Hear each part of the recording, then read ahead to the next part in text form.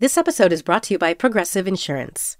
Whether you love true crime or comedy, celebrity interviews or news, you call the shots on what's in your podcast queue. And guess what? Now you can call them on your auto insurance too with the Name Your Price tool from Progressive. It works just the way it sounds. You tell Progressive how much you want to pay for car insurance, and they'll show you coverage options that fit your budget. Get your quote today at Progressive.com to join the over 28 million drivers who trust Progressive. Progressive Casualty Insurance Company and Affiliates. Price and coverage match limited by state law. You're listening to the New Yorker Poetry Podcast. I'm Kevin Young, poetry editor of the New Yorker magazine.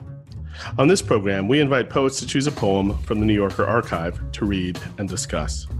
Then, they read a poem of their own that's been published in the magazine. My guest today is Joy Harjo, the current Poet Laureate of the United States. She's also a Chancellor of the Academy of American Poets, and her many honors include the Ruth Lilly Poetry Prize and the Wallace Stevens Award. Joy, welcome. Thanks so much for joining us. Well, it's great to be here with you.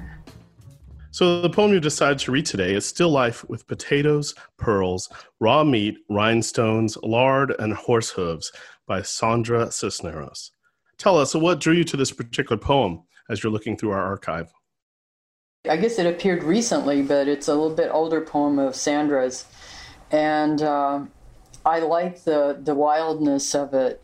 You know, it reminds me, especially in these times when we can't even go hang out, of, you know, being able to hang out and visit with people and be wild with people and dream and dream together and have fun.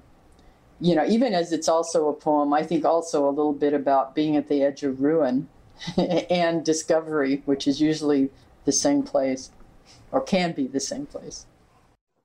Let's listen to the poem. Here's Joy Harjo reading Still Life with Potatoes, Pearls, Raw Meat, Rhinestones, Lard, and Horse Hooves by Sandra Cisneros. Still life with potatoes, pearls, raw meat, rhinestones, lard, and horse hooves. In Spanish, it's naturaleza muerta, and not life at all.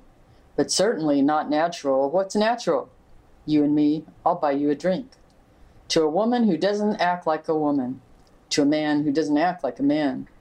Death is natural, at least in Spanish, I think. Life? I'm not so sure.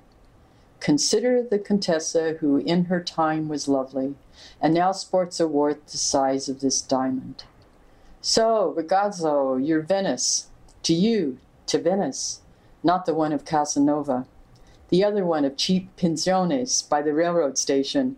I recommend a narrow bed stained with semen pee and sorrow facing the wall. Stain and decay are romantic. You're positively Pasolini, likely to dangle and fandangle yourself to death.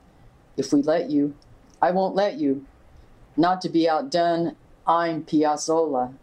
I'll tango for you in a lace G-string, stained with my first day flow, and one sloppy tit leaping like a Niagara from my dress. Did you say duress? Or dress? Let's sing a Puccini duet. I like La Traviesa. I'll be your trained monkey. I'll be Sequin and Bangle. I'll be May, Joan, Betty, Marlene for you. I'll be anything you ask, but ask me something glamorous. Only make me laugh. Another? What I want to say, querido, is hunger is not romantic to the hungry. What I want to say is fear is not so thrilling if you're the one afraid. What I want to say is poverty's not quaint when it's your house you can't escape from. Decay's not beautiful to the decayed. What's beauty? Lipstick on a penis, a kiss on a running sore, a reptile stiletto that could puncture a heart, a brick through the windshield that means I love you, a hurt that bangs on the door. Look, I hate to break this to you, but this isn't Venice or Buenos Aires. This is San Antonio. That mirror isn't a yard sale, it's a fire. And these are remnants of what could be carried out and saved. The pearls, I bought them at the Winds. My mink, genuine acrylic. Thank God this isn't Berlin. Another drink? Bartender, another bottle, but ay, caray, and oh dear. The pretty blonde boy is no longer serving us. To the death camps, to the death camps. How rude, how vulgar.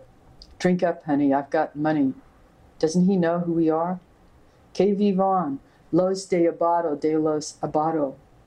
Los de rienda suelta, the witches, the women, the dangerous, the queer. Que vivan las perras. Que me sirvan otro trago. I know a bar where they'll buy us drinks. If I wear my skirt on my head and you come in wearing nothing but my black brassiere. That was Still Life with Potatoes, Pearls, Raw Meat, Rhinestones, Lard, and Horse Hooves by Sandra Cisneros, which was originally published in the May 23rd, 1994 issue of the magazine.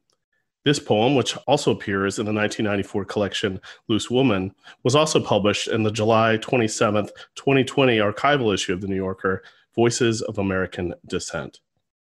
You put it so well, thinking about ruin, but also, I guess, reinvention in some way. And the poem really skirts and plays with both those notions. I think you highlighted the ways that it's kind of a bold performance. In some ways, it's saying things like, I'll be your train monkey, I'll be sequin and bangle. But then it also is able to say, what I want to say is fear is not so thrilling if you're the one afraid. Poverty's not quaint when it's your house you can't escape from. And that really mix of tones, I think, really struck me looking back on it. It seemed very fresh and, as you said, very pertinent. How do you hear that poem now, and do you remember it from back then?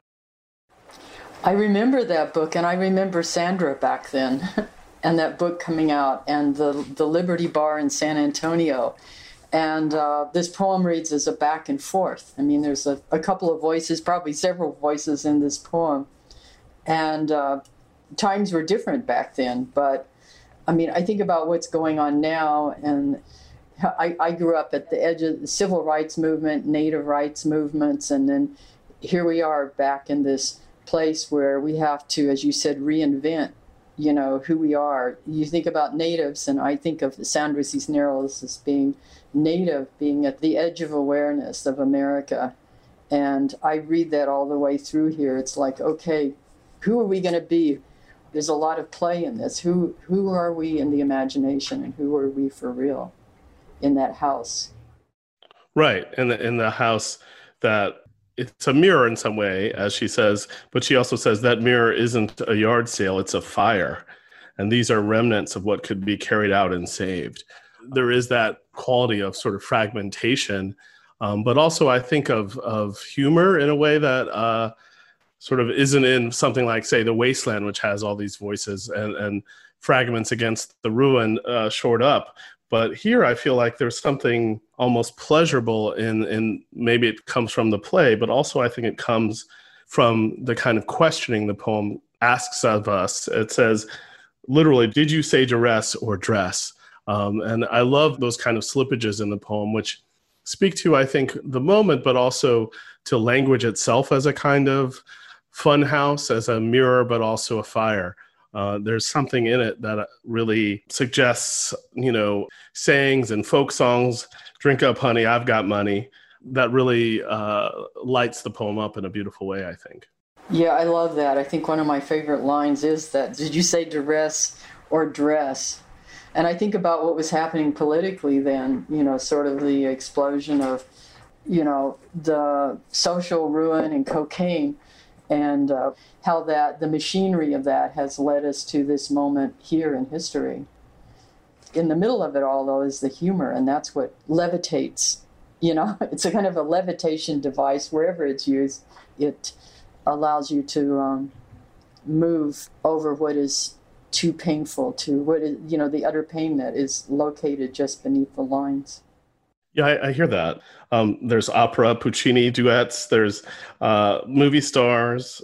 I'll be anything you ask, but ask me something glamorous. Only make me laugh. Another. And there's that ritual, I think, too.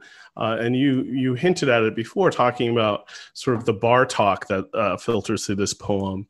Why do you think the bar is so effective as a place in this poem? And then I know we're going to talk a little bit about your poem, which you mentioned has something to do with the bar as well. It's kind of a liminal place. And then there's the place of camp in here. It's a very campy kind of poem, but itself could be called a liminal place, where who is he and who is she, and here is we and they. And so bars are like that. They're not home, they're a place. People go to, some people to get away from home, or some people make it home, but it's not home, but it's a place where you go in and you shift your mind. It's a place to go in and shift your perspective, so to speak.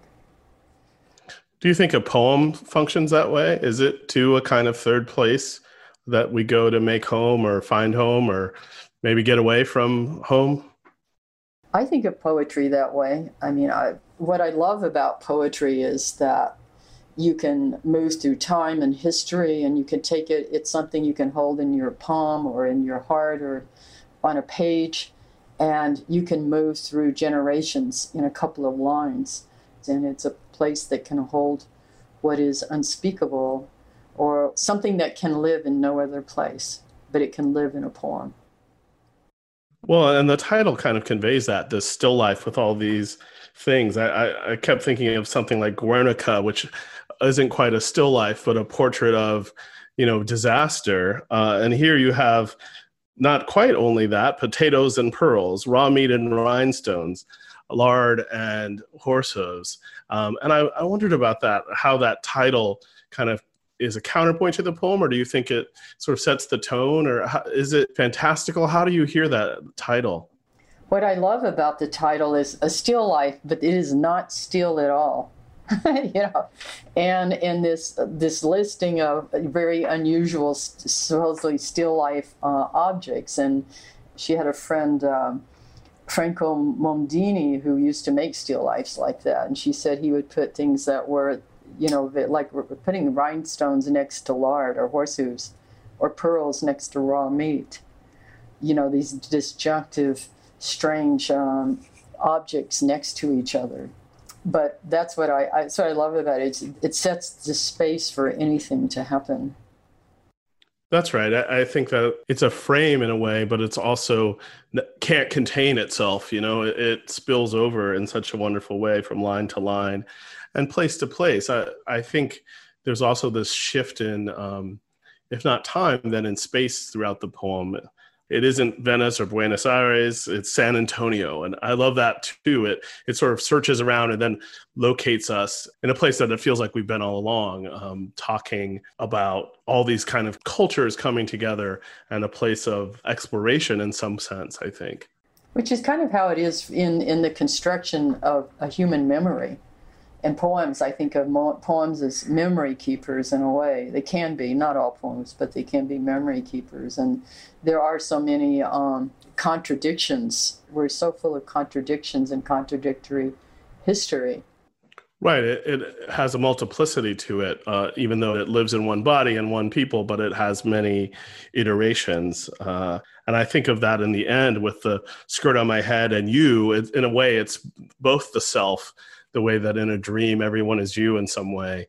You can't see that, but the whole time you've been talking, I've just been nodding furiously, because I think you're absolutely right to think of this poem as a kind of memory, but also as a poem about memory. It's sort of a poem about writing and also surviving, but it's also a poem to me about thriving and about the imagination. So it really is not just playing with those paradoxes, but holding them up to the light, maybe like a still life does, and having us examine them, and in some ways put them at a distance, and in some ways bring them as close as the poem is at the end.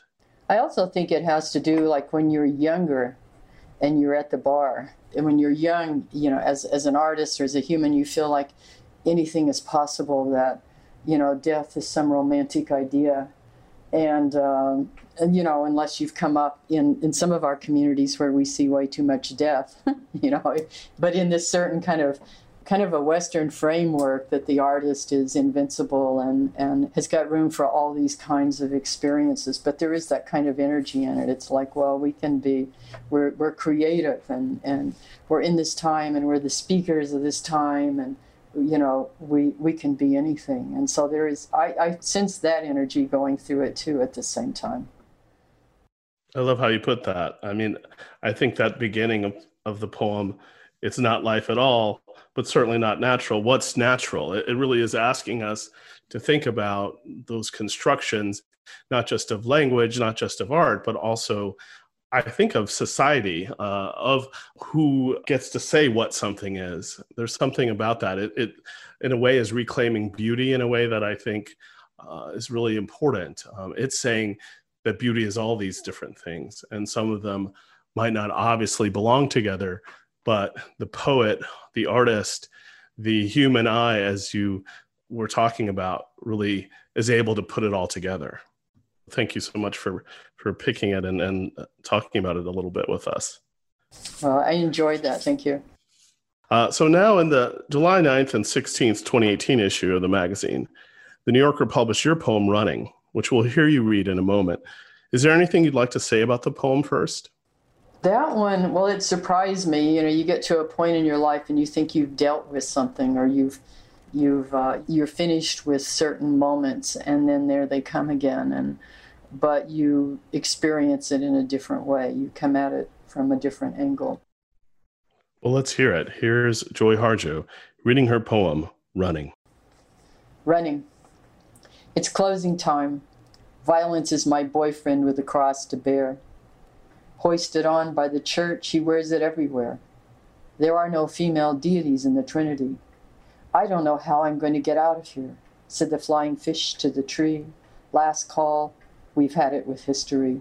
We who look for vision here, in the Indian and Poetry Bar, somewhere to the left of hell.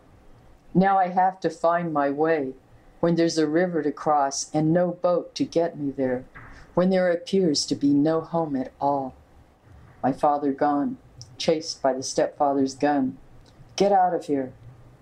I've found my father at the bar, his ghost at least. Some piece of him in that sorry place, the boyfriend's convincing to a crowd.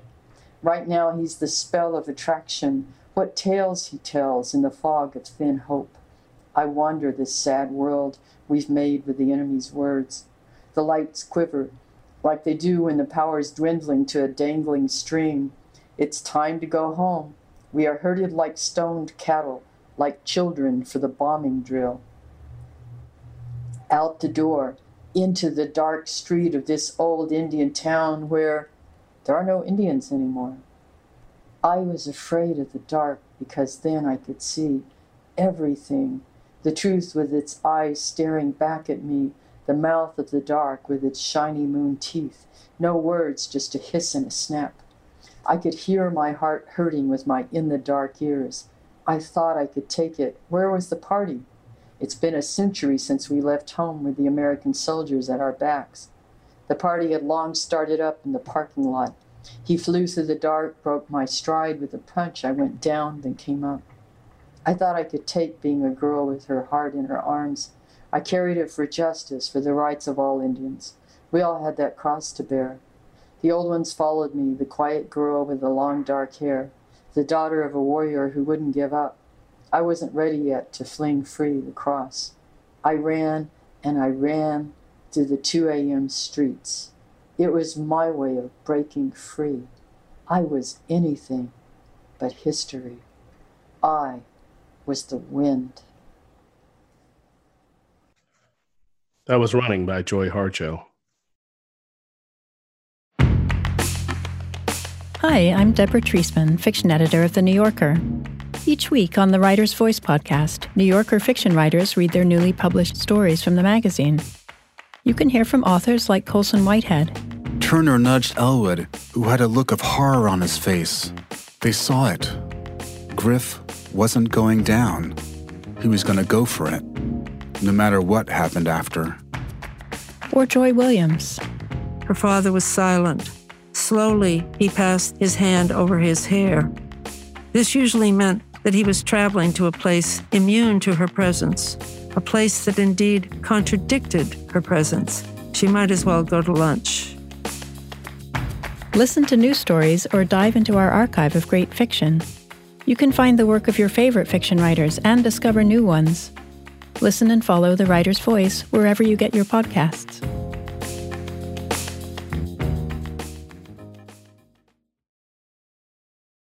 I think that every time I read this poem, it changes for me so much. And this time I really heard the rhyme in the poem.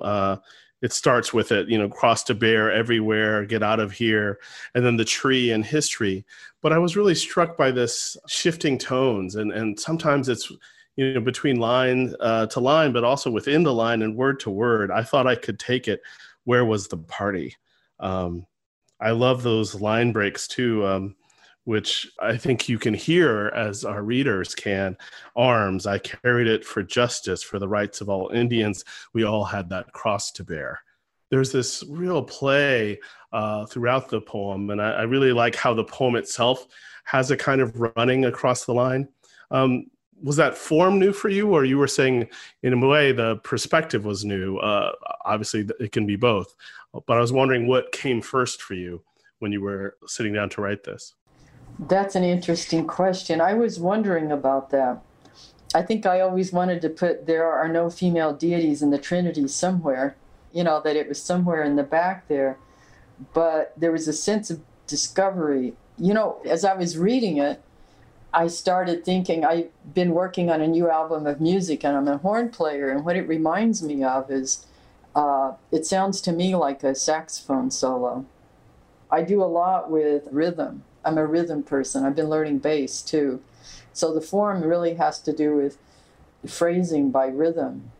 And what helps with that is those off rhymes, which are kind of percussive. They can be percussive in a way, or they have a way of sliding from one sound to the next, or one moment to the next. And it's very tonal. That's what I like about this poem. I was thinking about what poetry I'll write next, and this kind of gives me an into it. Yes, more please. We we need more poems that sing in this way. I mean, I think it's really beautiful.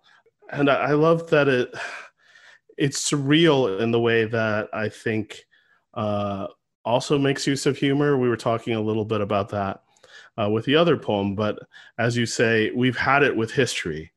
We who look for a vision here in the Indian and poetry bar somewhere to the left of hell. And I think of Zora Neale Hurston, or I think of the blues, and I think of the music you're both playing, but also sort of referring to. And you mentioned the cross, you mentioned the female deities, but then there's also these, a river to cross and no boat to get me there. There's mysteries in the poem that the poem also speaks to and summons. What do you think about that, the spirituality of the poem? I mean, that's one thing I love about poetry, is because the spirituality is I don't want to say the gesso or the predominant background color. It's not even that, but that's always there, I feel like, in whatever poem I write. It's that, in a way, it's a back and forth, or a interaction with what you might call the spiritual realm. I mean, you could say this is all spiritual realm, and just some of it is denser than others. But it's always that back and forth with a sense of awe. I feel like I'm always in the tangle of it when I write, that it's, I go towards it, but I have to go towards it through the ruin, sort of, I go towards it through the ruin of history, or here, in a bar where we're all looking for vision. I remember someone saying that, and I wish I could remember who that was. Somebody a lot wiser than me, who said, well, because, that people who are strung out or addicted, it's people looking for a vision. They haven't found it yet, a vision that will pull it all together, that will make this world make sense to them. And I know right now we're all, trying to make sense of, the why of the ugliness that we see, or the why of the violence and racism and all the ills of society brought on by history. Well, history is people, and people is us, and how do we move through with grace? And with a poem, at least maybe I can move through violence with grace, but I don't know. I remember the writer, the poet, and the novelist, Mère de Lesueur, who is a major social activist, a wonderful writer and supporter of young writers. I met her when I was really young, and she called me up at one point about 5 years before she died and says, I'm dying, and she was thrilled with the process. I'll always remember that. It's a process, she was thrilled, and she called up one day, she was dismayed. She said, as you know, an artist, I made things beautiful, and I should never have written them as beautiful. And that stayed with me. That's powerful. I mean, I think you're talking about moving through violence, and violence is here in the first line, quite literally, but it's sort of throughout. And there's also that tension you hinted at just now between the I in the poem and the we. And the we is sort of all of us, but it also feels like the people in this bar, the people in the party, the people in the nation that I think you're referring to and also riffing off of. It's beautiful in that way. Yeah, and it's like the old ones. They don't just follow me, they follow everyone. We all have our ancestors that follow us and those who love us, and saying, here's wisdom, here's a plan. Maybe that's that spirituality you were asking about earlier, a plan unfolding that is the dream that we carry of a society or of a place in which we are conscious of taking care of the trees and the plant, this garden we're in, and the garden takes care of us. It's that kind of place, and a place where we all have a voice, and we all sit at the table, and even as we are as different as we can be who we are. I love that. And I think it comes across at the end of the poem. I was the wind. I was anything but history. I was the wind. I mean, I'm still in awe of it. The line where you say, I was afraid of the dark because then I could see everything. And that everything, I think that sight is so hard won in the poem. And it speaks to this later relinquishing of history, but also being sort of acknowledgement of it. There's something about that, the running in the dark, after all, in the 2 a.m. streets, that touches on both the acknowledgement, the seeing everything, and the relinquishing of it, and being free at the end. And even being in danger. I mean, I think about back then and running, and literally running through the street to get home, and thinking about how many women didn't make it home. Well, and I want to ask you about that in the beginning. You say violence is my boyfriend with a cross to bear. And then there's the stepfather's gun. You know, there's this lurking violence which is tied to maleness in the poem. And how do you think about that? Well, I'm not sure how it's there. You know, there is a violence in the world. You know, there's polarity, and it's so out of balance right now. It's, you know, you need the male principle, you need the female principle, and it needs to be in balance. I remember sitting in church as a kid, as I took myself there for a while, and then I left it, but was thinking, where are women in the power circle? You know, there's no true power unless, in any circle, there's no true power unless all the voices are there. That's where consensus, which they, you know, is kind of a native way of ruling, or, you know, or so on. I mean, that's being very, very general. But where consensus comes into play, where, you know, you ask everyone, even little kids, even the kids can have a voice. Even a river can have a voice. Well said. I wanted to talk just briefly about the anthology you've done. So you've edited this anthology of Native Nations poetry. It's called When the Light of the World Was Subdued, Our Songs Came Through. And I myself have recently completed an anthology of African-American poetry. It's 250 years of struggle and song. And I know how daunting such a task can be.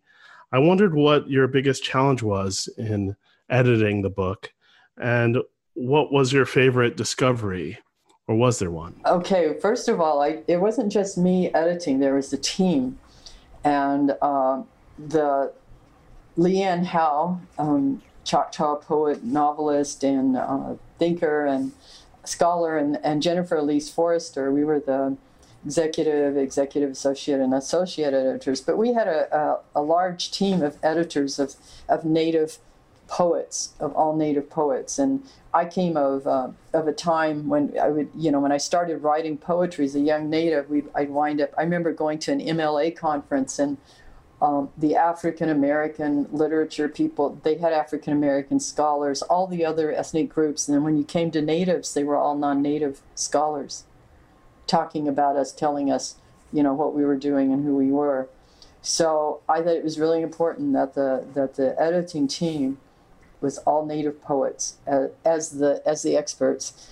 And then I was teaching at that point at University of Tennessee, Knoxville. So the students, I had a great team of graduate students who also assisted. But I think one of the hardest things is we're over like 570 something tribal nations.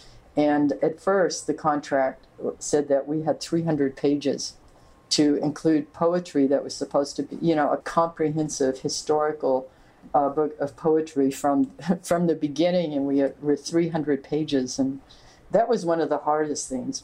We had to leave out a lot because there's so many poets and nations, and we decided to divide it into geographical areas. The discovery, we came to realize that, we say this, but you can see it in the poetry that geography really makes a difference too, and in the experience or the, metaphorical elements, etc., within a poem, within poetry. It's a living art. It's always been a living art in our different languages. One of my favorites, and they're all my favorites, but is Sherwin Bitsui's poem from Flood Song, which is Navajo word for water is two. And it's like water dripping down the page. Two, two, two, two, two. 12. Anyway, that's one of the poems in native language. I love the organization of it. I think it really reorients us in an important way.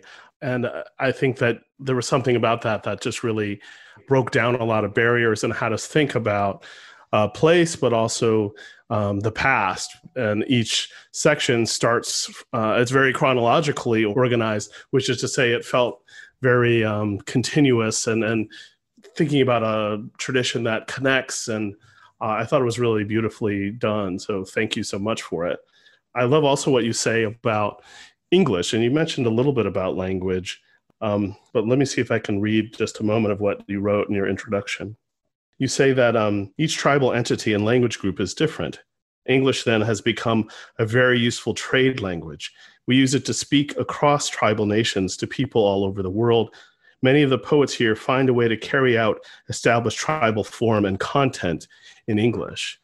And you talk about your poem, She Had Some Horses, and how it echoes stomp dances or Navajo horse songs, and the ways that even in English, you can capture or represent or echo native forms. Do you want to say a little bit more about that?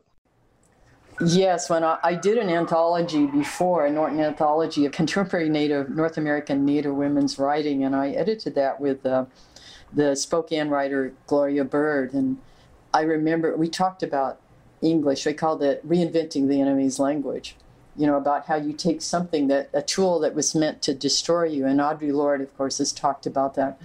You make something useful out of it, or you make destructive materials useful. And I like thinking about it as a trade language, and it's a way that the positive part of it is then there's a way to speak with each other. Well, the last question I have is just about your role as Poet Laureate, which has been really a remarkable run. Tell us about sort of your time as Poet Laureate. Well, it's an amazing honor for one thing, and I think what has stood out, especially in the beginning, was it was an honor for Indigenous people. I feel like it's an honor for them that I'm carrying for this tradition of the love of oratory, and in all of our languages, and in English, and for some in Spanish and some in French. And it speaks to that innate love of poetry that we have. And it's also, I think every position is a service position. Even if you're king or president, you're there to serve the people.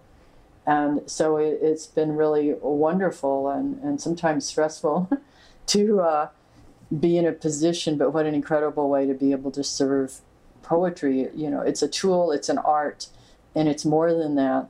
I think of it as soul talk. It's a way to speak beyond words, to be able to share it and represent poetry for a country that's really made up of many nations and nationalities and all kinds of peoples and all kinds of poetries.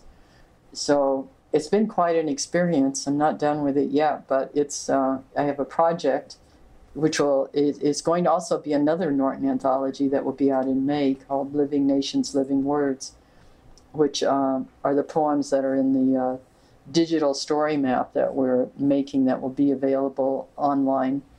And the book will be one of the parts of that project.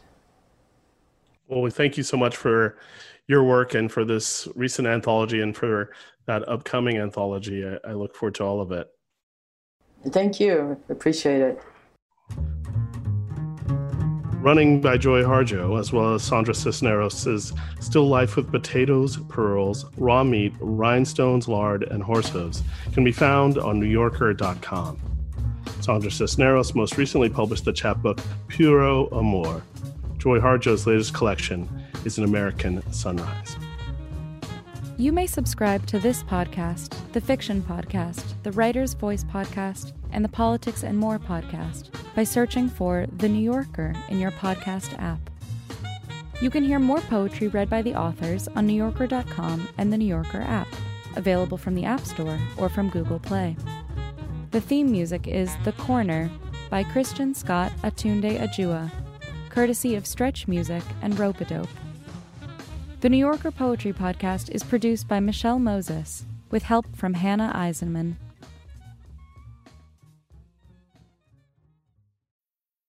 I'm Alex Schwartz. I'm Nomi Fry. I'm Vincent Cunningham, and this is Critics at Large, a New Yorker podcast for the culturally curious. Each week, we're going to talk about a big idea that's showing up across the cultural landscape, and we'll trace it through all the mediums we love: books, movies, television, music, art. And I always want to talk about celebrity gossip, too. Of course. What are you guys excited to cover in the next few months? There's a new translation of the Iliad that's coming out, Emily Wilson. Really excited to see whether I can read the Iliad again, whether I'm that literate. I mean, the jury is out. I can't wait to hear Adam Driver go again in an Italian accent in Michael Mann's Ferrari. He can't stop. I mean, and bless him. I can't wait. Molto bene. Molto bene. We hope you'll join us for new episodes each Thursday. Follow Critics at Large today, wherever you get podcasts. You really don't want to miss this. Don't miss this. Don't miss it. See you soon.